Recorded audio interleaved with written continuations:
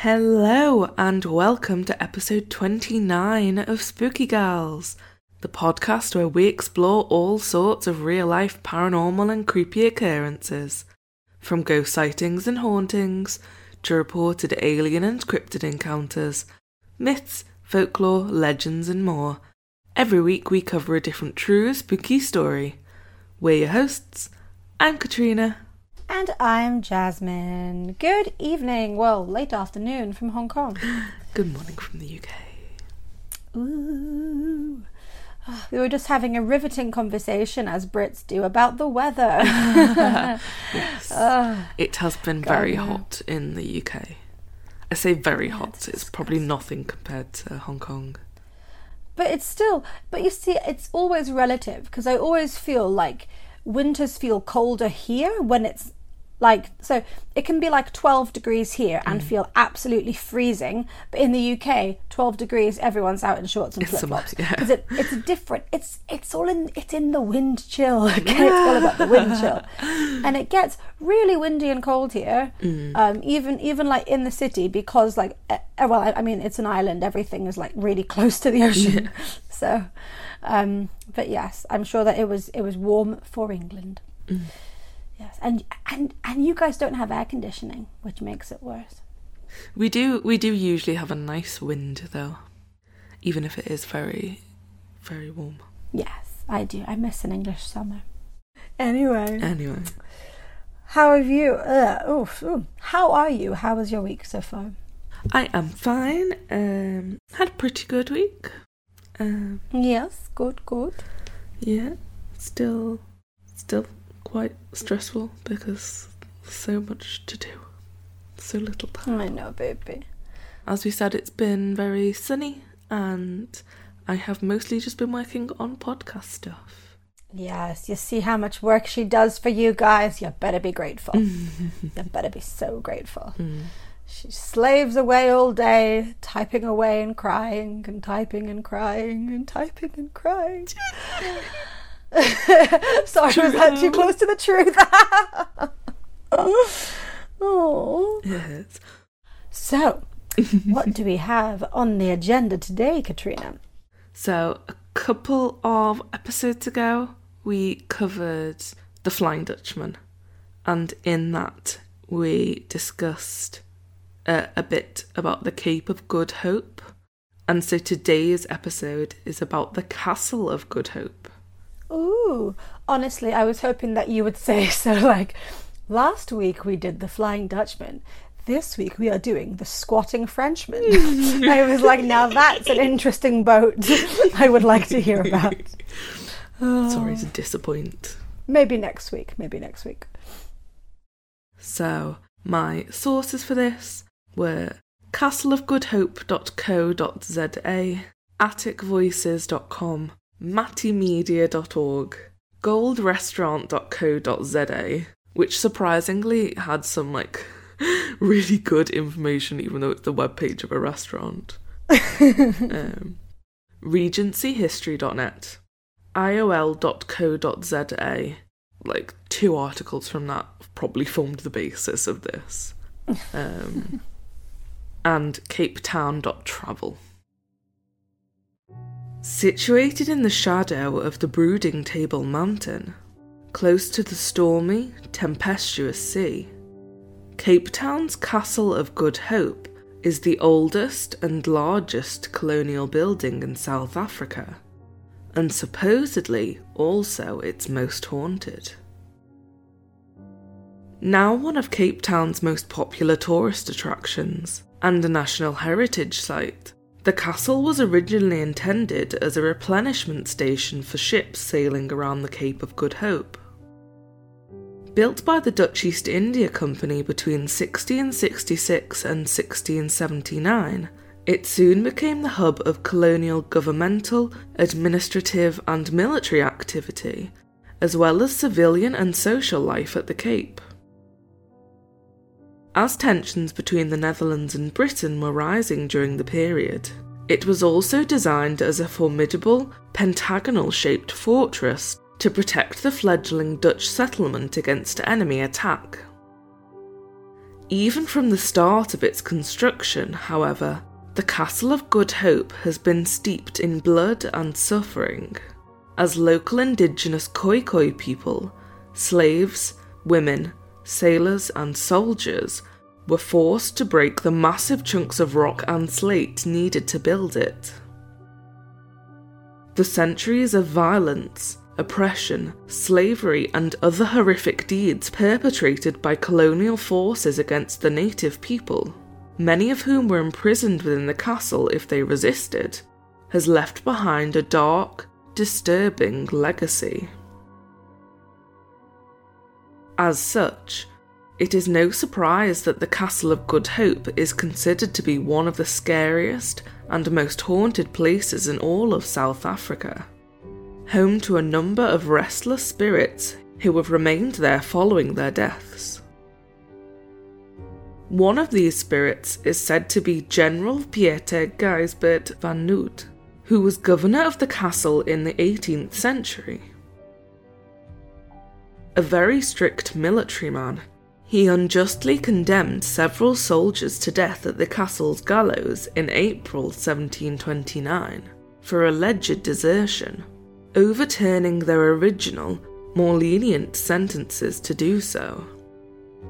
When it came his turn to face the noose, one of the soldiers allegedly demanded that Van Noot came to watch the execution for himself, to look the man he was effectively murdering in the eye before the deed was done. When he refused, however, the soldier used his final words to curse Van Noot, declaring that he would one day face divine judgment for his cruel and merciless actions. As it turned out, only a few hours later Van Noot was found dead in his chair from an apparent heart attack, slumped over his desk with a look of shock and horror supposedly frozen on his face. Since then, there have been many reported sightings of Van Noot's spirit wandering around the castle grounds and down the many hallways, cursing loudly to himself as he goes. He is also alleged to haunt a nearby house called the Rust en Voogd, which is believed to be connected to the castle by a secret underground passageway and is considered the most haunted house in Cape Town. Perhaps the most famous ghostly resident of the castle is Lady Anne Barnard, a Scottish travel writer, diarist, poet and artist. From May 1797, Lady Anne resided at the castle with her husband, Andrew Barnard, who was British Colonial Secretary, and she began acting as First Lady to the Governor of the Cape, Lord Macartney, as his own wife hadn't accompanied him to South Africa.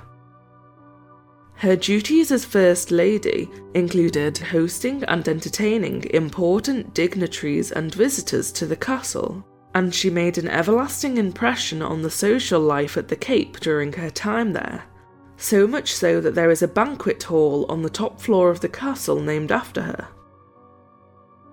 Although she did not die at the castle, her days spent there were among the most pivotal and happiest of her life, leading many to believe that her spirit returned there following her death so that she may continue her beloved hostess duties.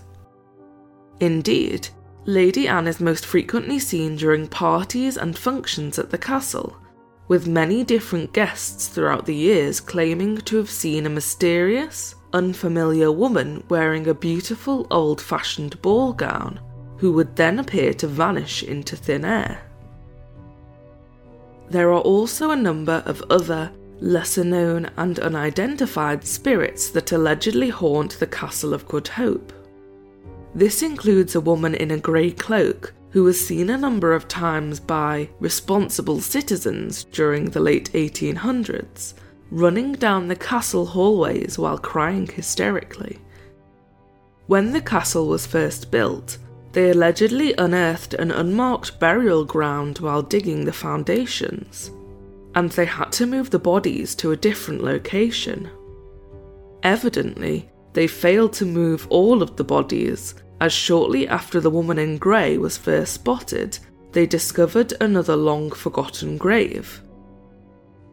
It was determined that the grave belonged to a woman, and after moving and reburying her remains, the spirit of the woman in grey was never seen again.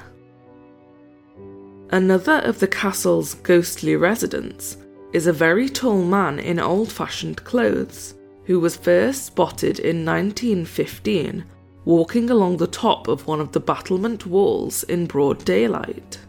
The man was supposedly leaning against the wall, looking out towards Darling Street, when a sentry noticed him and shouted for him to identify himself, as no one else should have been up there, after which the man disappeared. The figure wasn't seen again until 1947, when he allegedly caused havoc by repeatedly striding along the top of the same battlement wall and then jumping from it, leaving the distressed people below searching for a body which seemingly never reached the ground. What a little trickster. I was going to say, did he jump off and make them shit himself? It's amazing. This may have been how the man originally died, and for some unknown reason his spirit continued to reenact his death on these occasions. If this is the case, he isn't the only spirit who tragically ended their own life at the castle and has remained there ever since. Nearly 300 years ago, a soldier was found hanging in the castle's bell tower, and even now he makes his presence known by causing the bells to ring of their own accord. This is particularly unsettling due to the fact that the entrance of the bell tower has been walled up for centuries, so there is no way that a living person can gain access to the bells in order to ring them. There is also the ghost of a large black dog that is said to roam the castle grounds, which supposedly lunges at visitors, but disappears at the last moment before actually coming into contact with them. Unsurprisingly, the most haunted area of the castle is said to be the dungeon and jail cells, and especially the Donkergat, meaning dark hole, where prisoners were brutally tortured and killed, leaving behind a number of angry, restless spirits. While the garrison jail was used for locking up drunken soldiers and those suspected of petty crimes, the smaller jail cells and dungeon were used as a much more severe punishment. This is where people such as convicts, escaped slaves, and quote-unquote rebellious natives were held, in dark, dank, horrendous conditions while awaiting their damnation. Horrific punishments such as dismemberment, whippings and beatings, being dragged through the castle grounds by a horse, impalement, and execution through hanging were all carried out at the castle. Many people did not survive long enough to receive their punishment, however, as according to Dutch law at the time, a criminal had to have admitted to their crime before they could be sentenced, meaning that prisoners would be mercilessly tortured and interrogated, frequently to the point of death, if they had not already confessed to their alleged wrongdoings. In addition, as the castle is so close to the ocean, during winter months the dungeons would flood, with the water rising up to 3 feet per minute, drowning any prisoners who were chained to the walls or floor and couldn't escape.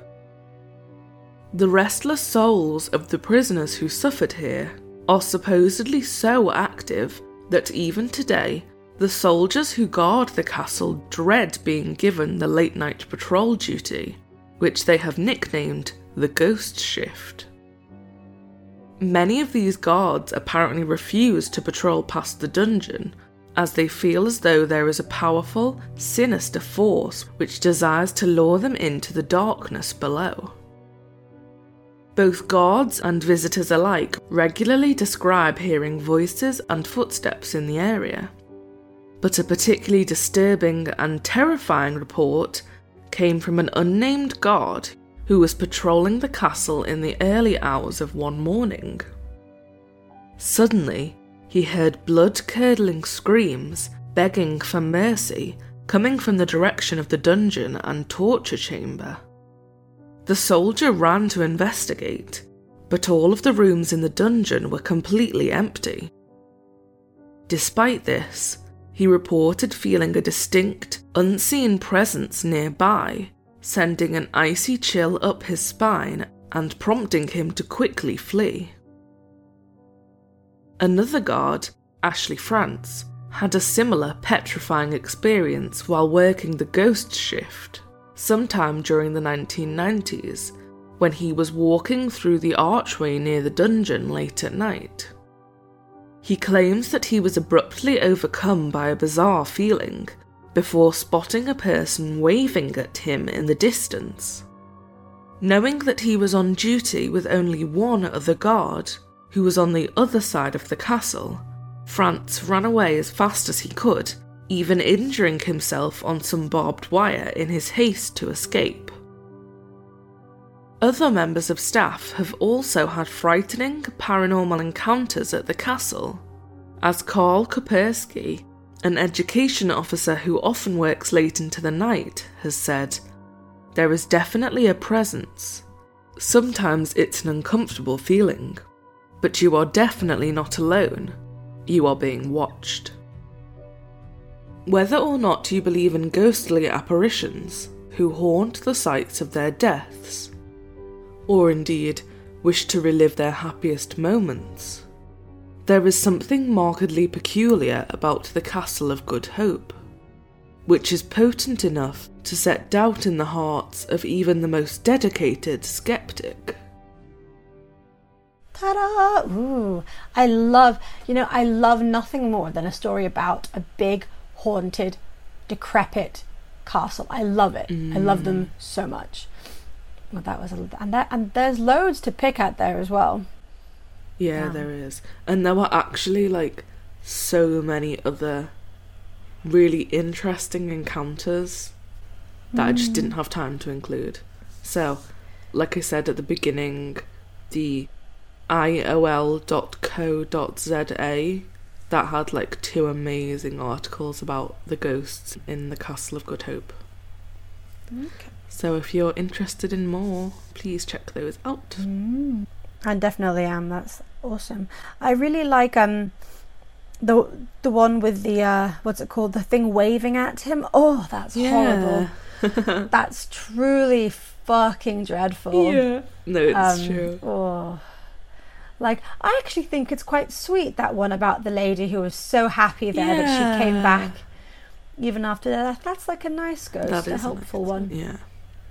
Yeah, so it's not all doom and gloom here, kids. Yeah, but that's because she was a wealthy colonial woman.